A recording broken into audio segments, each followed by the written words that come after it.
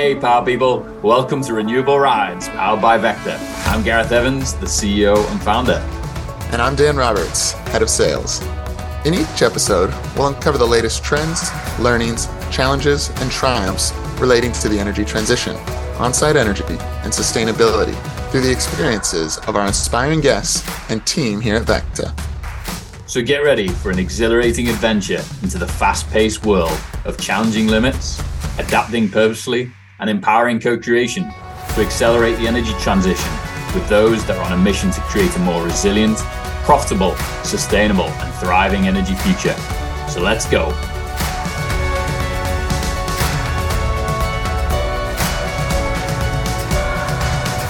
Good morning, power people. Welcome back, everyone. Excited to be recording a new episode, Dan.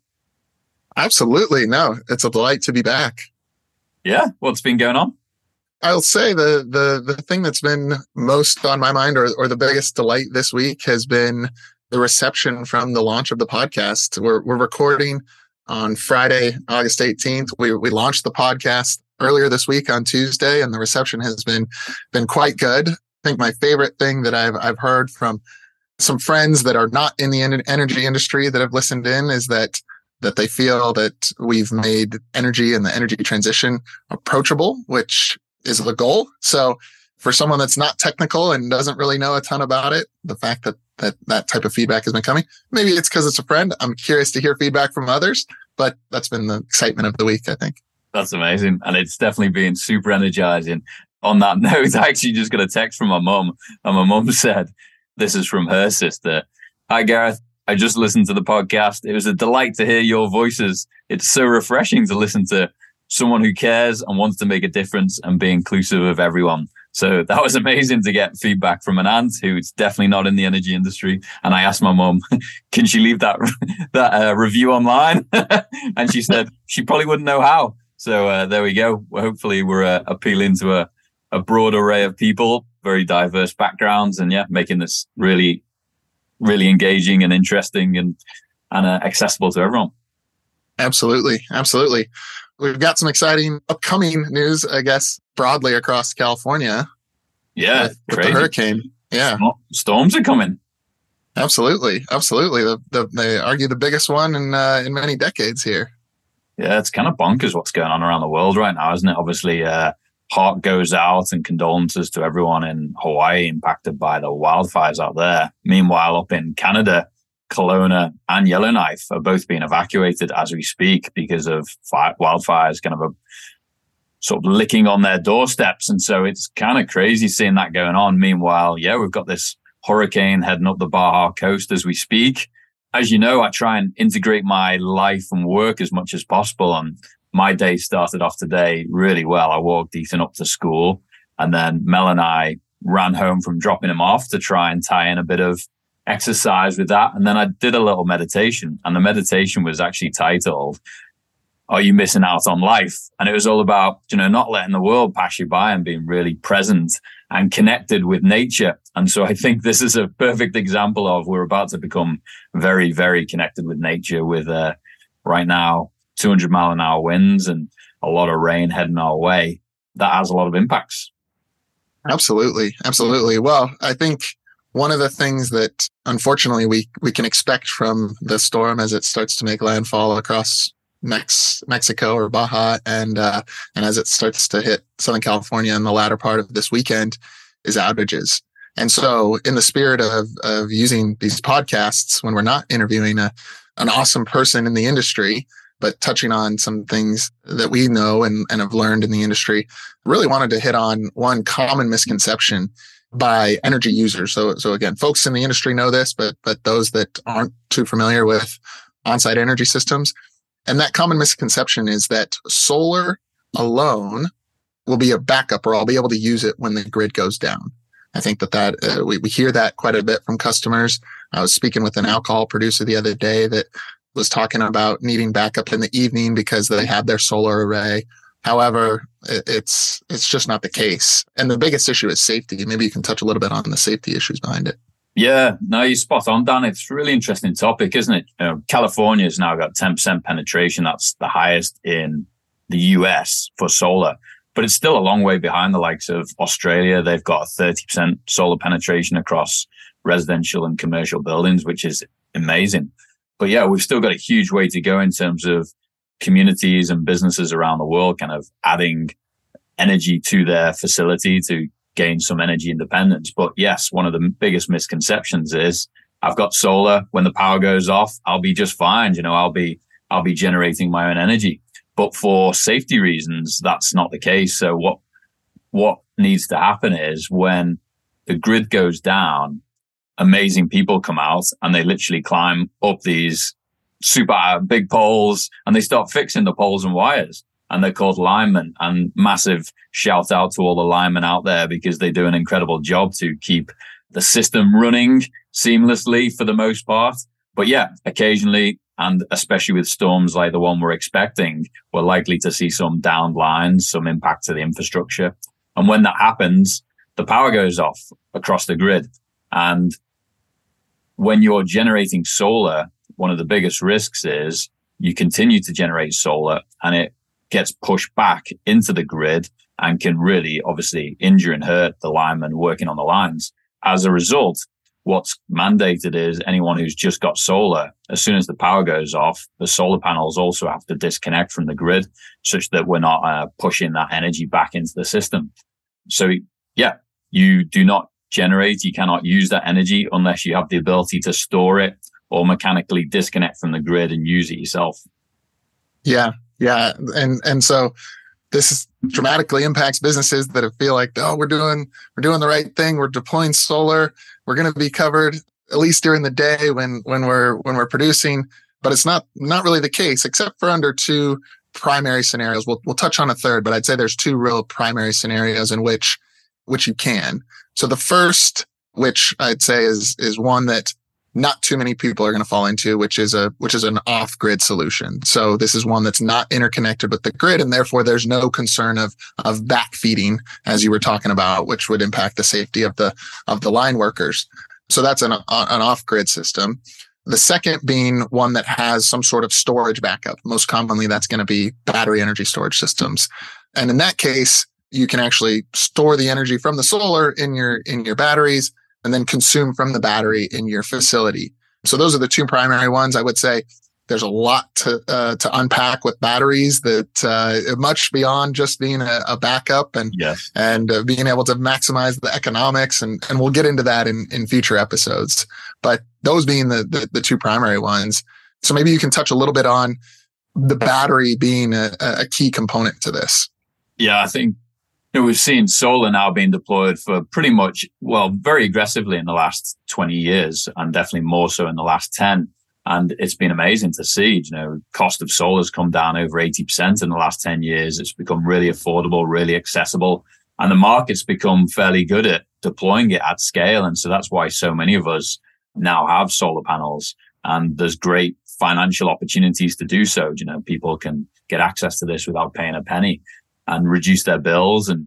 But yes, unless you've got the ability to store that energy, and then what we call them microgrid controllers or controllers, unless you've got a controller that can disconnect you from the grid and support your system to then generate that solar, store it in the battery, and then optimize the use of that battery for, your personal consumption.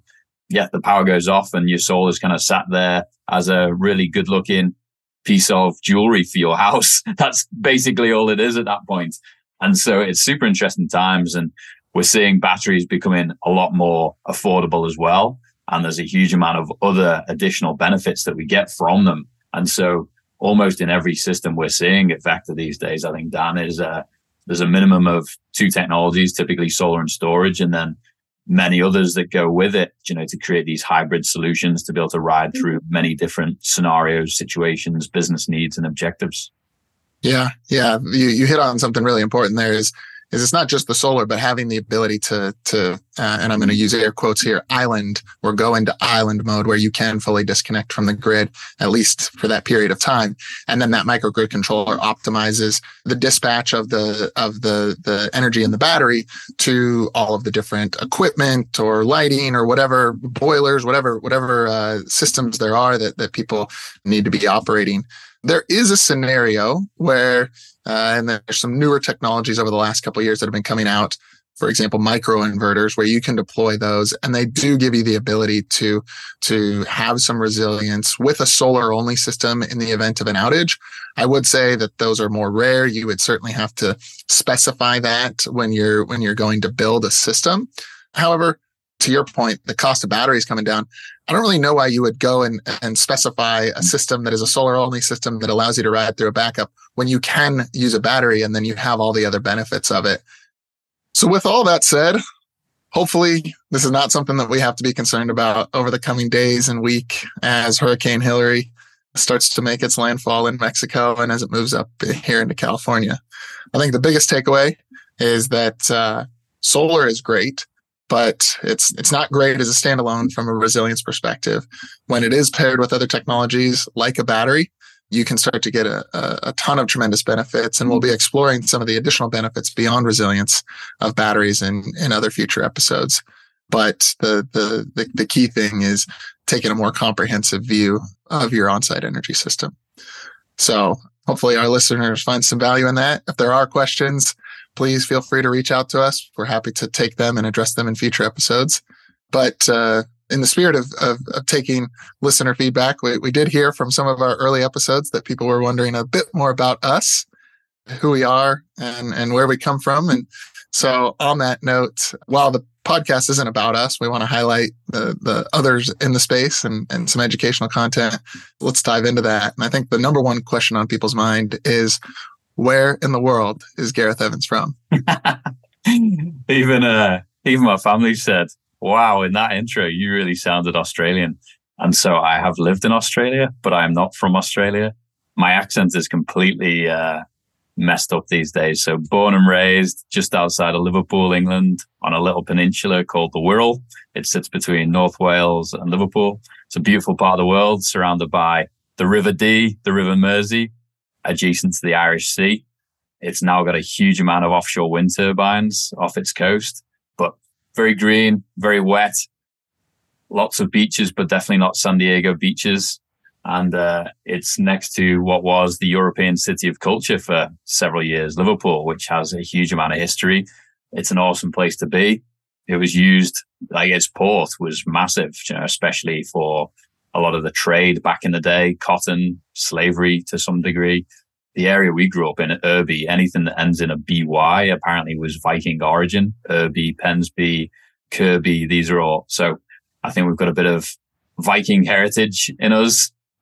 But yeah, I've had the pleasure of living and working all around the world since. And so my accent's completely screwed up, and my wife's Canadian, lived in Canada, Middle East, Australia, and now here in the US. So we can dig into some of those adventures on future episodes. But yeah, England is where it's from. An Englishman, but a man of the world. Yeah, exactly. And how about yourself, Dan?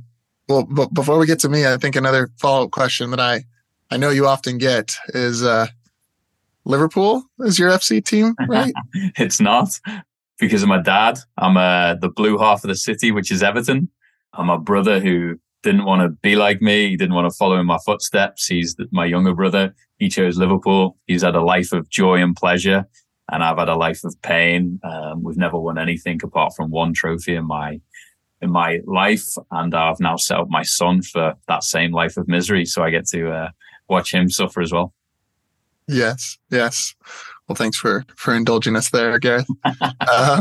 So to your question, I'm a native Californian, born and raised about 100 miles north of San Francisco. I think I mentioned that in our opening episode, in a small rural town called Ukiah in Mendocino County, I should say. Beautiful area. I loved growing up there. Spent most of my time outdoors. In the redwoods. The third tallest tree in the world is in a grove about 15 minutes outside of town. So wow. Got to explore that area. Lots of great mountain biking, a wonderful lake a couple miles outside of town.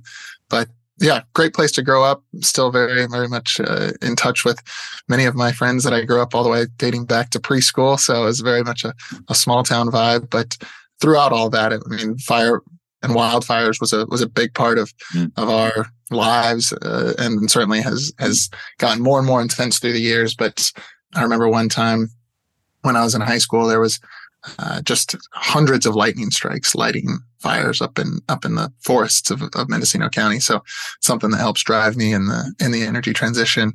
And yeah, I'm excited when I get back up there, because it's just a special slice of earth. Yeah, and I think it plays into the first part of the conversation about being connected to your environment and nature. And I think it's easy to get lost in that in the urban environment. So I bet it was a pretty special place to grow up. It was. Yeah, we'll certainly explore other places that I've lived up and down the coast of California. But yeah, California's home. Nice. That's amazing. Cool. Just as we finish out, I was just laughing to myself because when I first saw Hurricane Hillary in my newsfeed, I was like, oh my God, are we getting into more politics again? And I actually almost didn't read about it. And so the hurricane might have come as a bit of a surprise, but I thought it was another presidential run that we're in store for. And Hurricane Hillary was going to be on the charge, but turns out it isn't the case, and it's actually legit. Yeah. Well, hopefully it's not as all it's the analysts are saying it's going to be, and it's just a little bit of extra rain, which especially this time of year, we can use that here in California. Absolutely. Yeah, it'll probably help for the rest of the season. But maybe we'll post in the show notes. There's a pretty crazy image that I shared with Dan today of you can see the hurricane and its track coming up the coast, and you kind of don't notice it until you really look. But then in the same map, California's riddled with wildfires all at the same time. So it's a really bizarre moment where there's lots of stuff going on, but they might cancel each other out. We'll see. Hopefully. Yeah. Well, thanks for another fun episode, Dan. That was a joy. Race for the weekend, and excited for the next one. Sounds like a plan. Appreciate it. All right. Have a good one, everyone. Catch you soon. See you, everyone. We receive a lot of questions from business leaders around the world wanting to learn more about the energy transition, what is possible, and where to start. So to help you stay informed and up to date on best practices, opportunities, risks, and success stories, we created an industry newsfeed at vector.com/news with all our podcasts, blogs, and newsletter. Check it out and connect with Dan, myself, and the Vector team to learn more. Cheers and have a good one.